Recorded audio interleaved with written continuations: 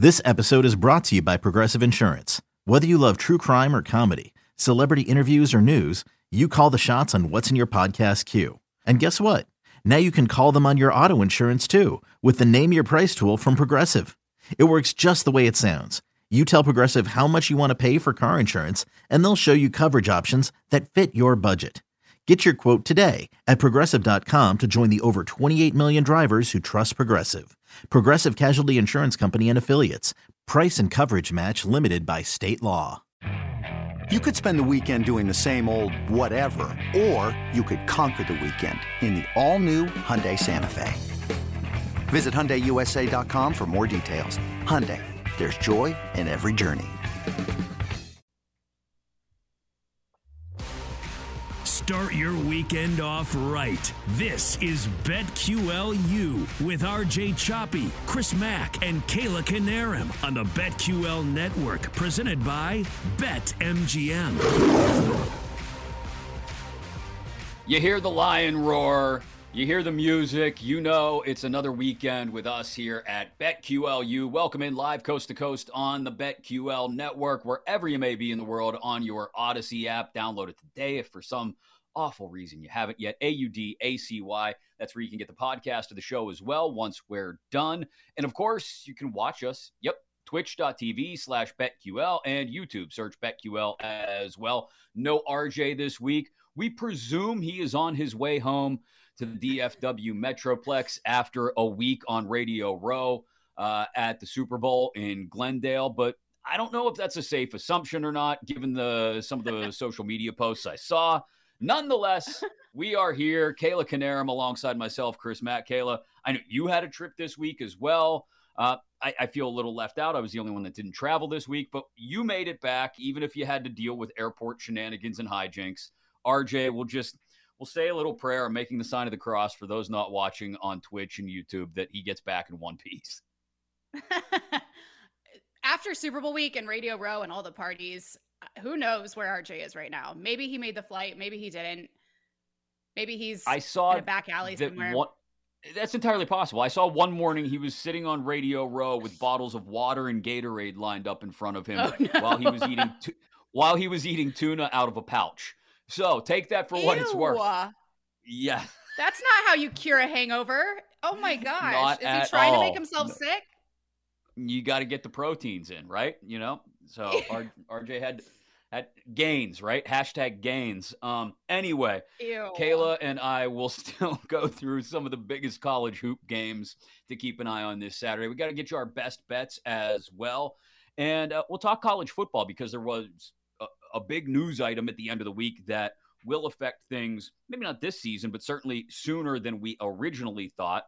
And we've got a line on maybe some teams that you'll want to keep an eye on improving year over year, certainly as you wait for those win totals to come out and those future bets as well on college football. All that in a couple of minutes. Bubble watch in just a second. But we start this week, Kayla, with, and there is zero sarcasm in my voice when I say this, my favorite guy in college basketball, Jim Boeheim. Who said some things earlier this week and then immediately walked them back. Quote, "This is an awful place we're in college basketball. Pitt bought a team. Okay, fine. My big donor talks about it, but he doesn't give anyone any money. Nothing, not one guy. Our guys make like 20 grand. Wake Forest bought a team. Miami bought a team. It's like, really? This is where we are? Wah. I added the wah. That's really where we are. And it's only going to get worse. Clutch your pearls." Kayla Canarum, Jim Boeheim, who then later, less than 24 hours later, walked back his comments about Pitt and Wake Forest and seemingly walked back everything. But at 78 now, also said that he doesn't understand why anyone at Syracuse wouldn't want to have him back. Basically said the decision is up to him. So this is a two-pronged thing. I'll leave the NIL conversation for the second half. The first half is, how horribly out of touch is Jim Boeheim in going after programs who may or may not be using NIL in Pitt and Wake Forest, especially when this is a man with a history of having wins vacated for doing this very same thing when it was not allowed? Yeah, his age is showing at this point. You may not like where we're at in college athletics, but that's just the reality. And so I guess now you have no choice but to adjust and suck it up. And he sounds like a grumpy old man, which he just is. He is. But he is. This is just the reality of the situation. I don't love it either. I'll get into that in a second, but you can't make false claims about teams like this. Even if you don't like it, even if you think something fishy's going on, it's legal now. So I guess you just have to suck it up and deal with it. And if you don't like it, then maybe retire. Right, exactly. And understand that, to be quite honest, Syracuse is not the same name brand that it was 15, 20 years ago, because of, in large part, Jim Boeheim. Like, that's only fair, I think, that if he had decided to peacefully transition power to someone else at some point in the last decade, maybe Syracuse would still be looked at as a perennial power, a perennial contender, or at least one of those teams that's a perennial tournament team and goes through cyclical waves of being able to contend for titles, as they were towards the end of the Big East days. But have you always disliked him? Yes, with a burning passion, because no, you're good. Because here's the problem. If Jim Boeheim were mean and nasty to reporters, especially student reporters, if Jim Boeheim sat on the sideline and picked his nose and ate it, if Jim Boeheim gave one-word answers and did all of that, but was still had some redeeming quality to him, like, I don't know, saved drowning puppies on weekends, whatever it may be, I'd find the good in Jim Boeheim. But I have a hard time even finding the good in this guy. And I feel bad because I try to find it in just about everybody, but there's very little in Jim Boeheim there's no silver lining to his clouds, it strikes me. And to bring it back to the NIL conversation again, you are one of the people with a history of being busted for doing this when it was not allowed. You had guys handing over manila envelopes of cash to people, and now you're complaining that teams may or may not be doing it legally? Where it's is only your fun sense when of it's illegal. Right. You know what? In college, I would have been down with that slogan. Had hashtags existed, then it would have been hashtag it's only fun if it's illegal. But, like, in all seriousness, he's so out of touch. Yeah, and he went on to say in this article, coaches are leaving because of this. And he said this is essentially why Jay Wright left college basketball. Mike Krzyzewski left college basketball because of NIL, because of transfer portal. I don't love where we're going either with college athletics. Like, I think we're creating monsters. I think this is going to be the demise of college sports. It's just, I don't think you can take something back like this at this point. Once college kids are getting money, it's not like you can say, oh, we're going to end this now. So yeah, it's like adapt, adjust, or get out. But do you think that's true what he said about Jay Wright and Coach K? Or was it just like they were done coaching? I don't know if it's necessarily NIL that pushed guys like Mike Krzyzewski and Jay Wright away. I think in Coach K's case, it was just he saw that it was time. I think everybody sees that time at some point, and he recognized it, unlike Jim Boeheim, who seems immune to recognizing that fact. I think in Jay Wright's case, it may have been, hey, I've never wanted to be a guy that wants to just sop up one and dones and transfer portal guys every year. I enjoy building a program, which he had done such a great job of at Villanova. Duke had shown a propensity to be able to handle one and dones and transfer portal guys. I think when you combine the portal with NIL and roll all of it together into one big ball of wax, and the portal I don't think will be the monster that it is once we get past the COVID year of eligibility that a lot of people have. I do think it'll be mitigated somewhat. But in Jay Wright's case, do you want to bring in guys who maybe in some cases are less heralded and build them up and build your program and know that you're constantly in contention because of the constant groundwork that you're laying? Or do you want to feel like you've got to go out every year and do it all over again? And I think that was more the case with Jay Wright. And I think I can see that for a lot of coaches. I don't want to have to rebuild a new team every year, right? Mm-hmm. Yeah, that's a good point. well, I was just going to say, I was more surprised about Jay Wright. Coach K felt like he came to the end of his career. Job well done. You deserve this. But yeah, Jay Wright still felt like he had some gas left into the tank. Also, he was my favorite Silver Fox, but that's neither here nor there. Speaking of guys, good looking. So no. This is a side conversation now because we promised that it would get off the rails a little bit today. So here's my question: Do college coaches?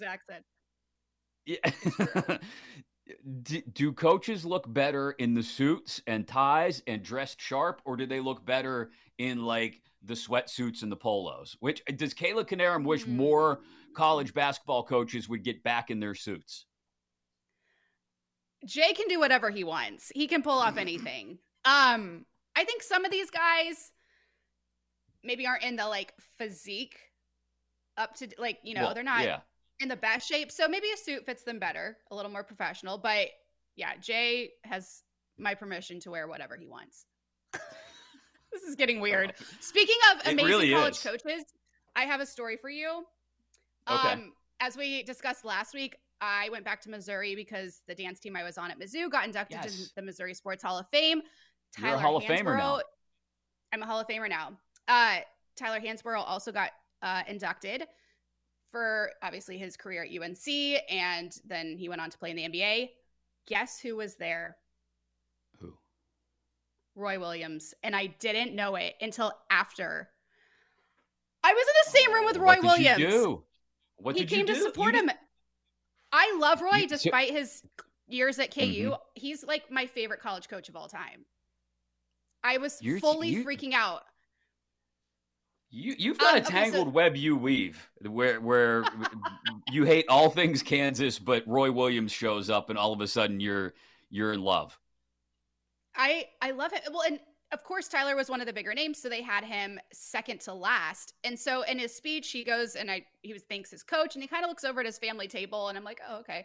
And then the director gets up there, and he was like, and we just want to thank Coach Williams for making the trip today. He's joining us. And I was like, what? He was here the whole time? It was like a 3.5-hour induction, and we didn't know until the very end. And then he like pieced right at the end, so I couldn't even go find him.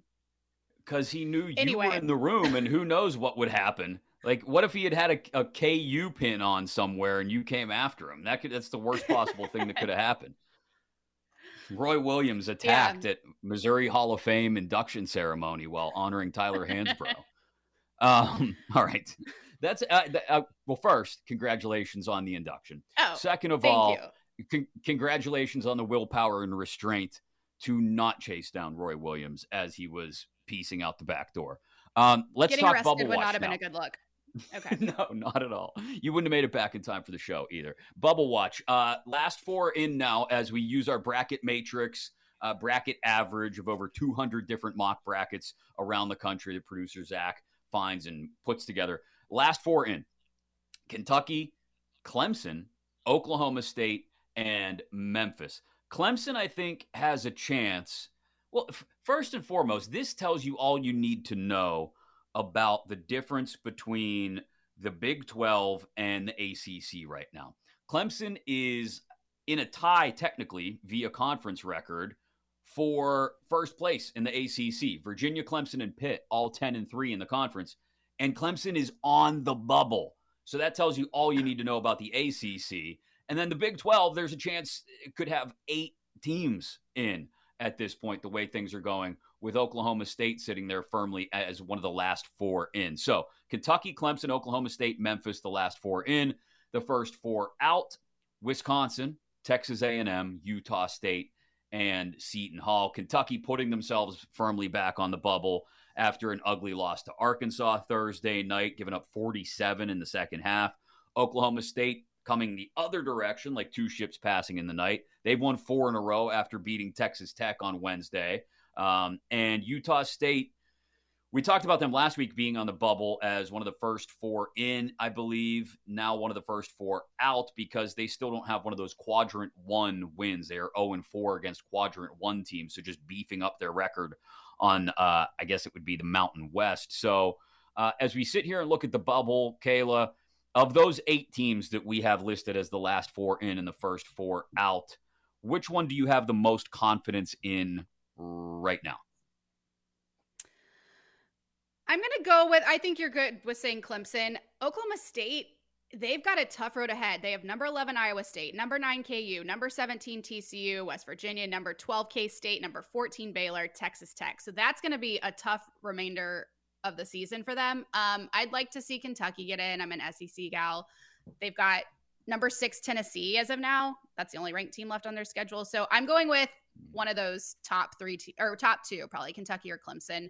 As far as first 4 out, probably none like of those a are really Utah State.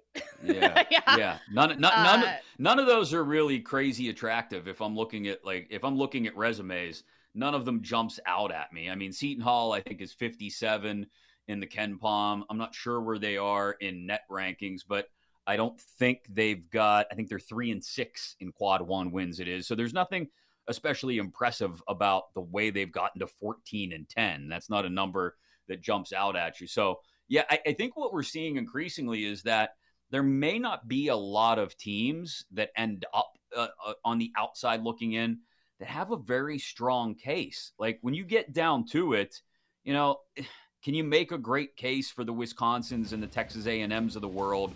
I don't know. It feels like it's going to be there's going to be less of a bubble than ever this year is what it feels like to me anyway. Yeah, agree. Coming up next, football, because something big happened at the end of this week involving movement, realignment, and what it means for scheduling in one conference in particular. Plus, we still got to get you our best bets of the week and take a spin around some of the biggest games on the hardwood this Saturday. All on the way. RJ Choppy off this week. I'm Chris Mack alongside Kayla Canarum, and this is BetQLU. This is BetQLU with RJ, Chris, and Kayla here on the BetQL Network, presented by BetMGM.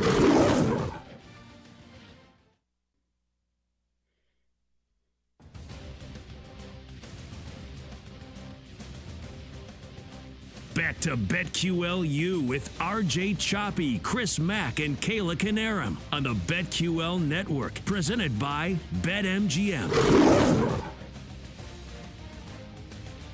Teams that are primed to bounce back in college football this fall. We go through about a dozen of them here in a couple minutes here on BetQLU alongside Kayla Canarum. I'm Chris Mack, live coast to coast on the BetQL Network and wherever you may be in the world on your Odyssey app, AUDACY. Get in there, follow the podcast, and it'll download to your Odyssey app every week as soon as it's ready to go. We are here every weekend and on Twitch as well, twitch.tv/BetQL, and on YouTube as well. We also got to get you our best bets of the weekend and about a half dozen basketball games that we're keeping an eye on that we're going to spin through quick previews of as well before we wrap things up. RJ is off this weekend, working his way back somehow, some way from Radio Row at Super Bowl 57 in Arizona. You just hope it doesn't end up like a hangover type situation, Kayla, where he's asleep on top of a hotel and they don't find him for a weekend and somebody ends up in a trunk and it's not the right guy.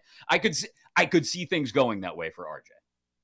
That seems like something that would happen to him. Yeah. What did he tell us? Was he going to any parties? Did we know if he was? I don't know if he had any booked up before we talked to him last week, but they definitely got some work in, I think. They judging by the way things looked from what I saw on Wednesday morning, they were getting it in. So we'll give him the week to recover. There's enough bars in Arizona, yeah. You can really make it count there. Yeah, you can get to work there. Before we get into teams primed for a bounce back in college football, let's talk about what was reported on Friday, which was Oklahoma, Texas, moving to the SEC a year earlier than their agreement originally stated. They're going to pay the Big 12 a total of $100 million, Oklahoma and Texas, to move to the SEC a year early in 2024. So this year, you'll have the influx of the 4 new programs to the Big 12, plus you'll still have Oklahoma and Texas around before they take off in the following year. And then once Oklahoma and Texas move to the SEC has said they will rip up divisions. There will be no more East and West. It'll be 16 teams in the conference, which means some sort of rotational schedule, whether they stick with 8 conference games and 1 steady opponent every year, or they go to 9 conference games and maybe 3 permanent rivals on the schedule.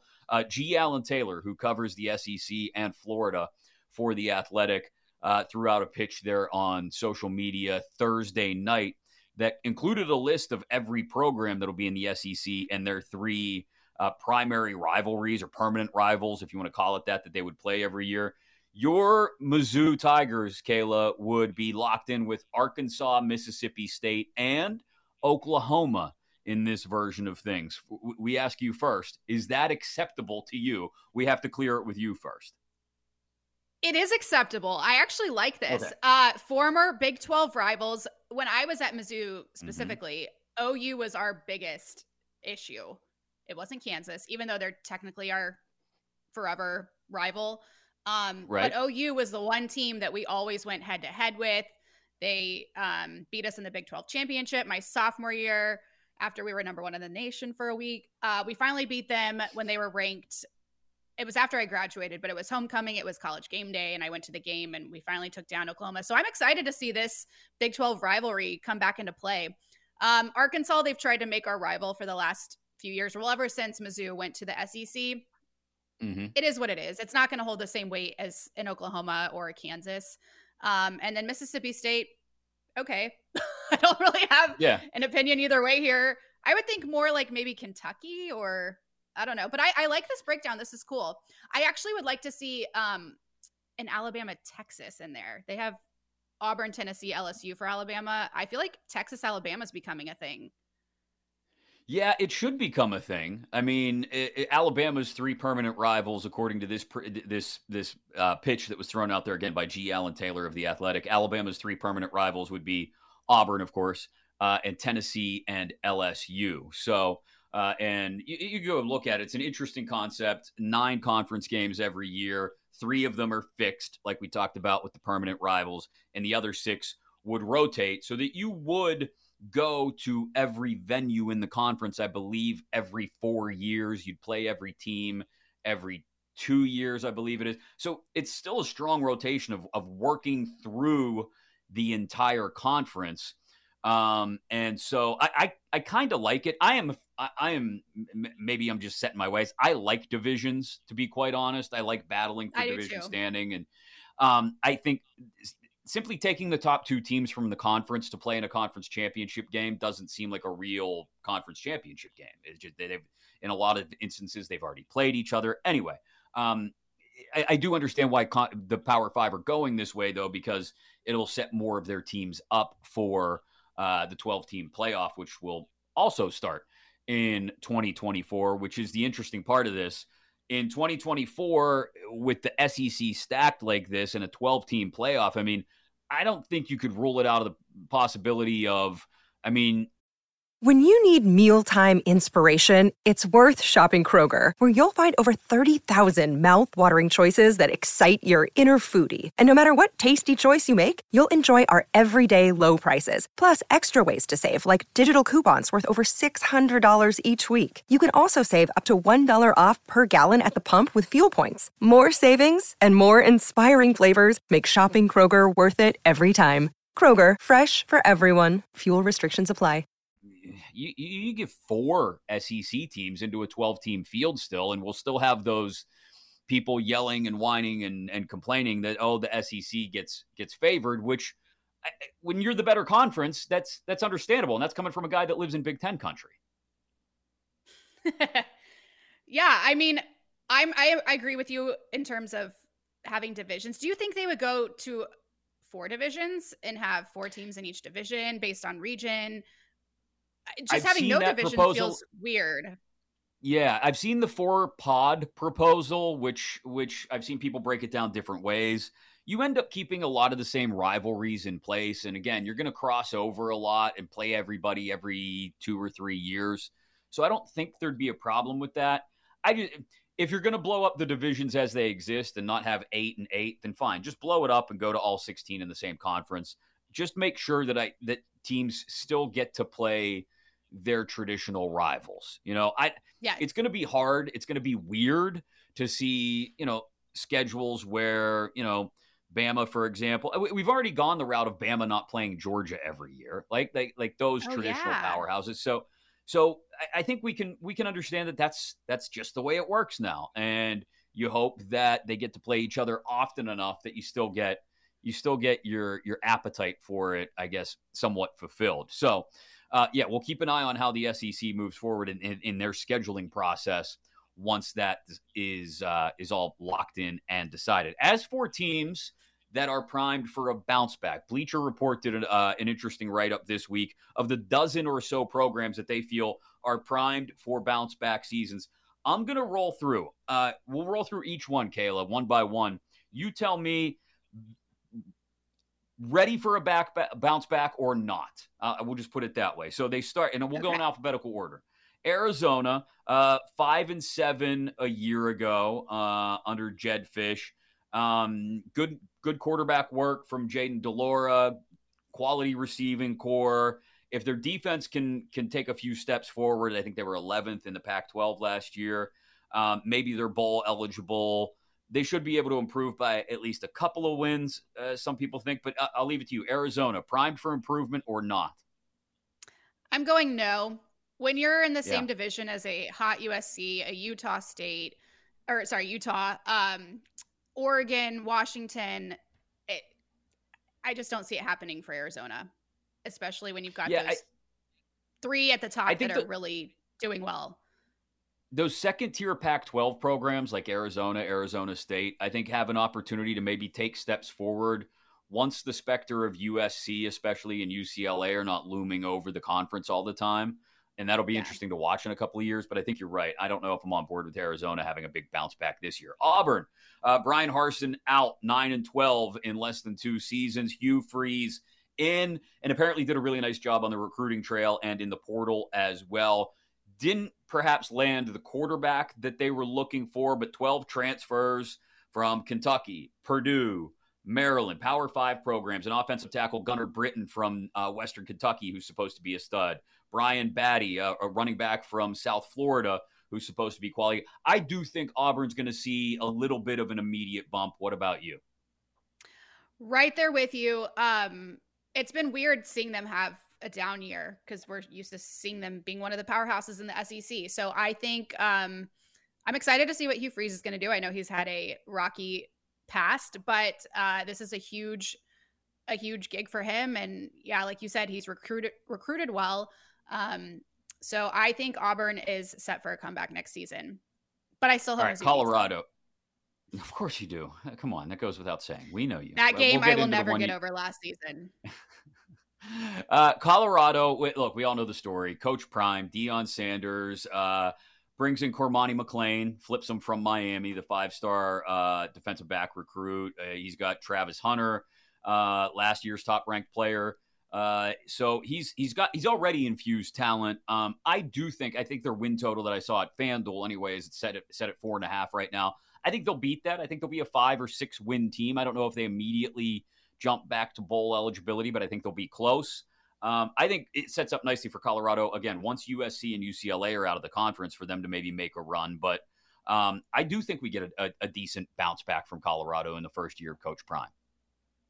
Agree. I think just him coming there already boosts team morale, and guys want to play hard for this guy. You saw what he did, at his last school. So I think Colorado is set for a bounce back season. I'm actually, I think, most excited to watch them, and I don't even care about the division.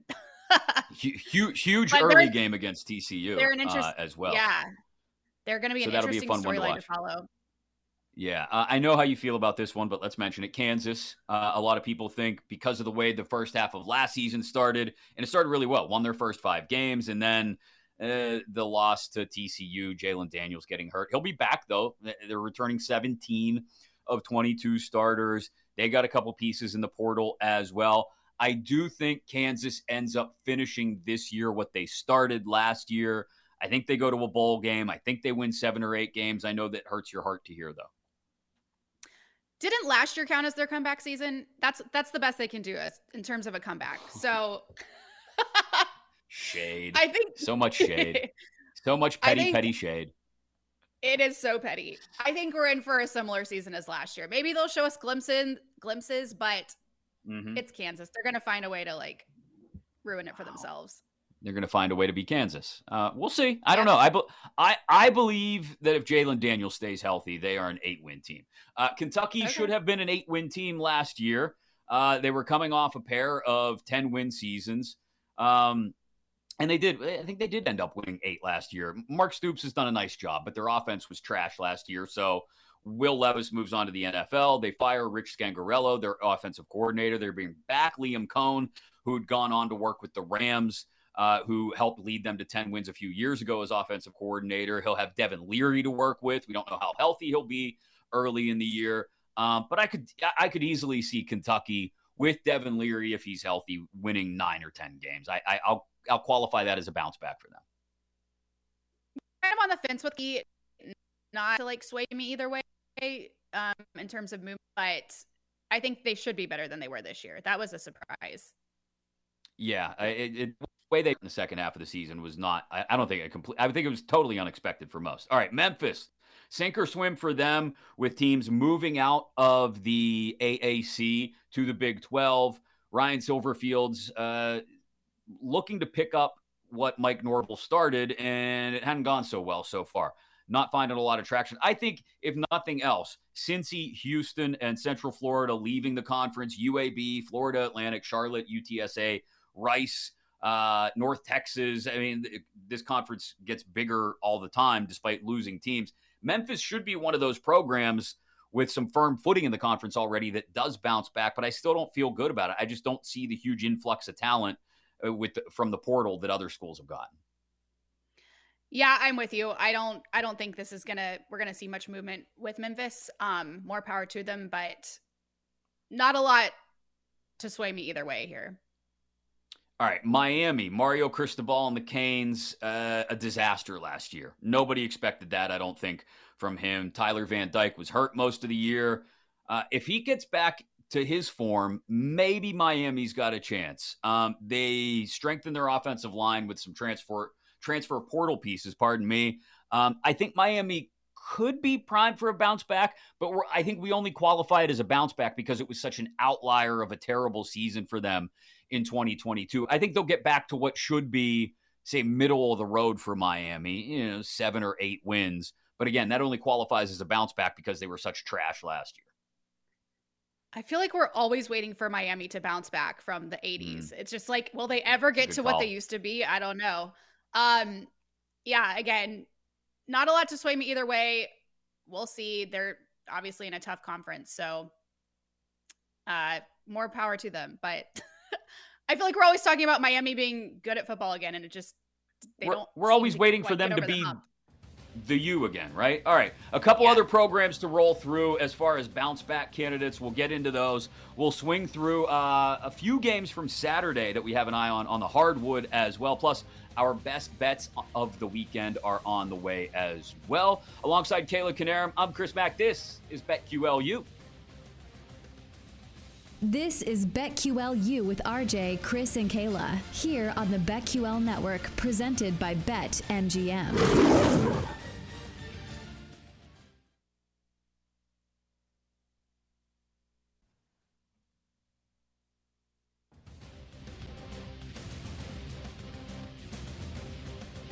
Back to BetQLU with RJ Choppy, Chris Mack, and Kayla Canarum on the BetQL Network, presented by BetMGM.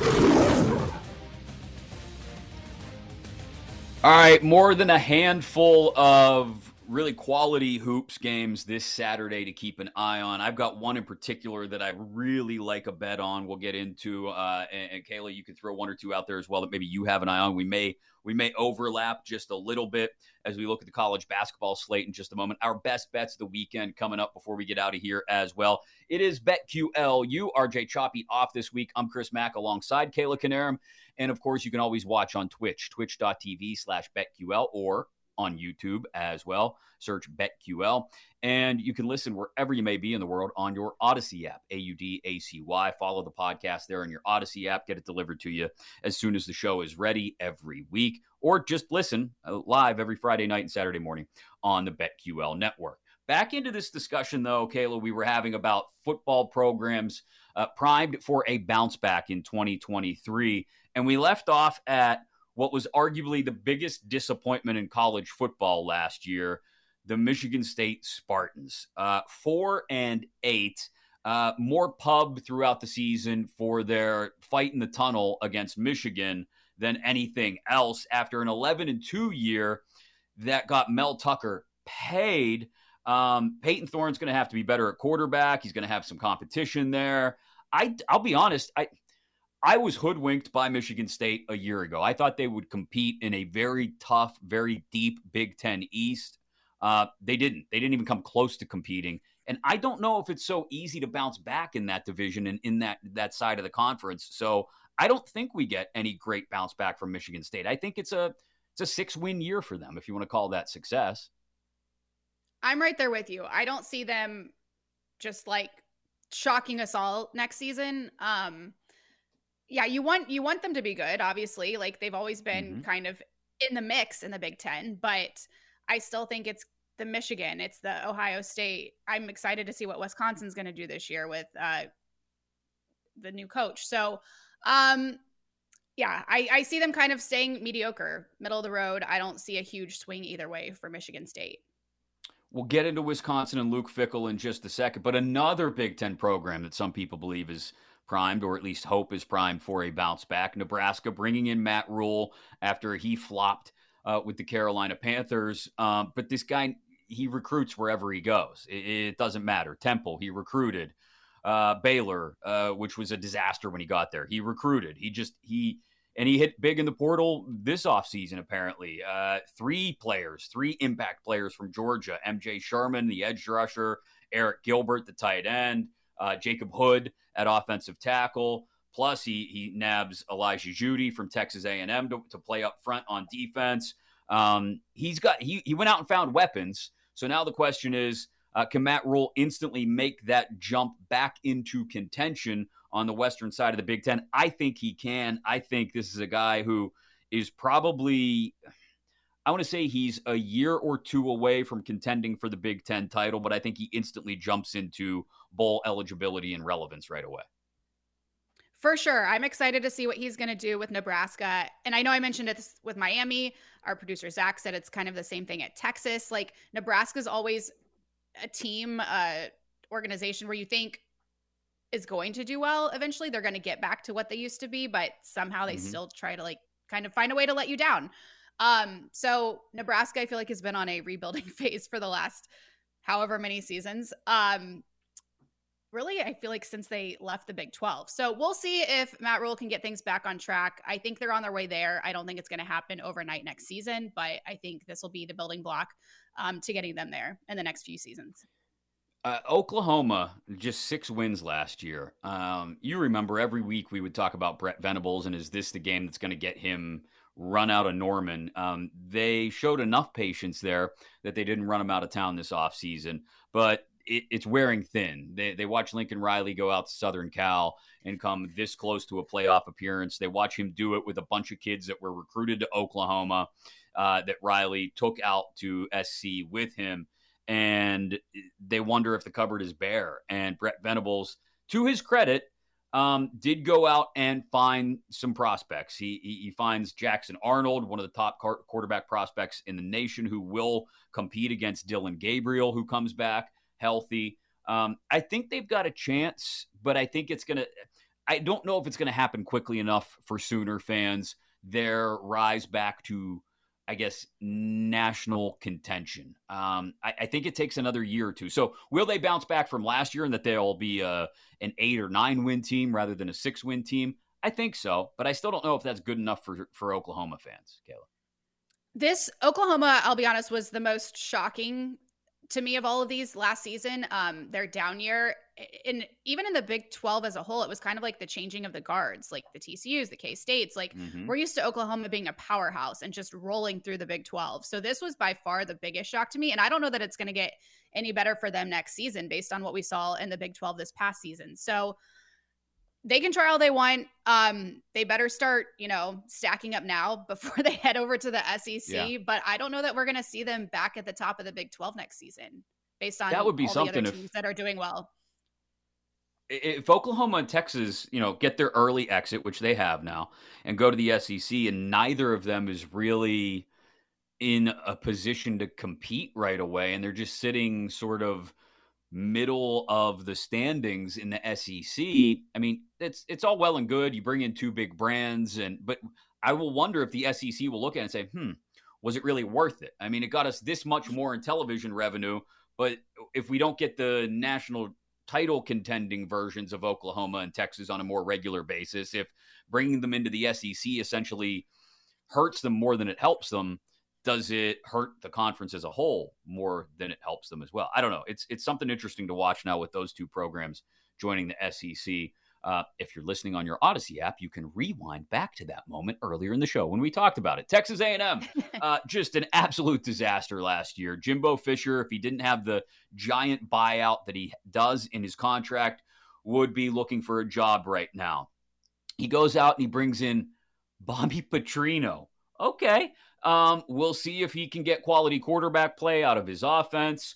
We'll see if he can keep himself out of trouble, which is probably more important with Petrino, and if he can do enough to keep Jimbo's job security up in College Station.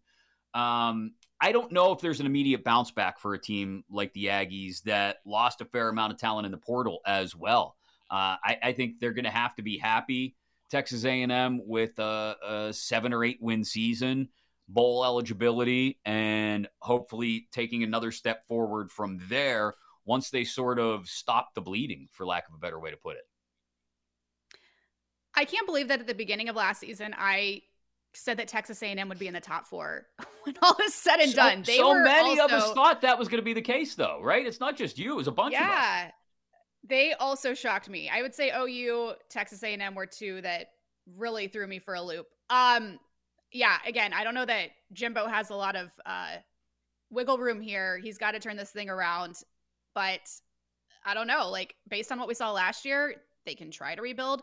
Also, I can't hear the name Bobby Petrino without picturing him in a neck brace. Every time, it's just that's the image I get. So we'll see. Just visual on the radio for those of you not watching.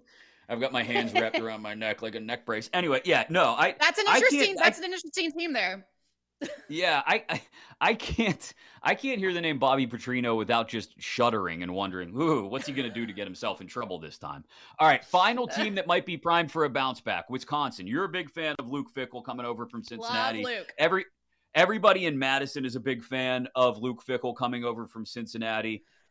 They bring in OC Phil Longo from UNC. That should help open things up from the 3 yards in a cloud of dust years under Paul Chryst.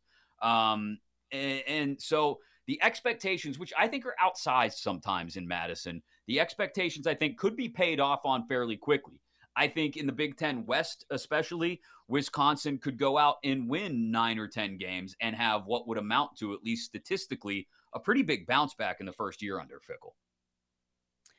Look out for the Luke Fickell effect at Wisconsin. He did it at Cincinnati. He's going to do it in Wisconsin. I love this coach.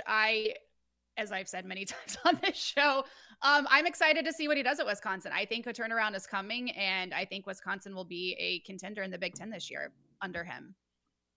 All right, so those are our dozen or so prime candidates for bounce back years in college football this fall. We can always revisit those in the fall and laugh at our mistakes, Texas A&M, as we all had a year ago, and celebrate our victories, which I think Wisconsin, who we just talked about, will probably be one of them. Let's combine, I guess, with just a couple minutes left in the show, our best bets of the weekend and our Saturday games to watch. There are about a half dozen college basketball games that jump out at us. At noon Eastern, West Virginia in Austin. At number 5, Texas. At 2 Eastern, UConn at Creighton. Bama at Auburn. 4 Eastern, you got Baylor, TCU. Duke at Virginia. Virginia looking to cement their spot atop the ACC. And then the nightcap, in Oregon, the Ducks hosting number 7 UCLA. I'll let you go first, Kayla. What's one of these games that you're keeping an especially close eye on that maybe even you've got a best bet on? Close eye on. I'm looking at that Baylor TCU game. This is a tough one. I'm going TCU to cover for no other reason other than home court advantage. They also already beat the Bears on the road 88-87 by 1. Plus, the Horned Frogs are coming in off a back-to-back losses to Oklahoma State and K-State, both on the road. So it feels like they'll want to turn things around in front of the home crowd. However, with that said, Baylor is hot at the moment, having won 8 of their last 9. That one loss coming to then number 10 Texas. And let's not forget their big win over number 9 Kansas. But I'm still going with TCU to cover at home. But that's not my best bet. What's your best bet then? Give it to me. Because mine combine into the same thing. Oh, okay. My best bet, other than the Chiefs winning the Super Bowl, let's go, is Bama covering -3 at Auburn. This has potential to be an upset, but Bama's rolling, having won 3 straight. They really got things back on track after that OU loss. Then again, Auburn has lost 2 straight on the road and is looking to pick up a home win. So get your popcorn ready, but I still like Bama covering in this one. My best bet was going to be Baylor to cover that on the road at TCU. But you made a very strong case and a very strong argument. So I'm going to go back and reanalyze that one now. I mean, the one that I think I'm all over, it has to be Virginia laying 6 at home against a Duke team that is just having a down year. Virginia has really figured some things out. They are the best team in the ACC. Apologies to Pitt and Clemson, who both have found things in different ways this year. But I think it's clear. Virginia, number 8 in the country, best team in the ACC, will take care of business at home against Duke, favored by 6, total sitting right around 128. Yeah, it's a low-scoring game, and 6 may be a bit much. I don't think so for the Cavs. I think they handle the Blue Devils no problem. So I'll go with that as my best bet. And I hate to do it to you, but I think the Eagles take care of business. No! So 27-23. Jalen Hurts with a pair of touchdowns. That's what I'm going to go with. I'm going Chiefs 30-27. All right, we'll be back to discuss it all and break it all down again next weekend. RJ will rejoin as well, alongside Kayla Canarum. Thanks for listening live coast to coast on the BetQL network and wherever you may be in the world on your Odyssey app to BetQLU. This is BetQLU with RJ, Chris, and Kayla, here on the BetQL network, presented by BetMGM.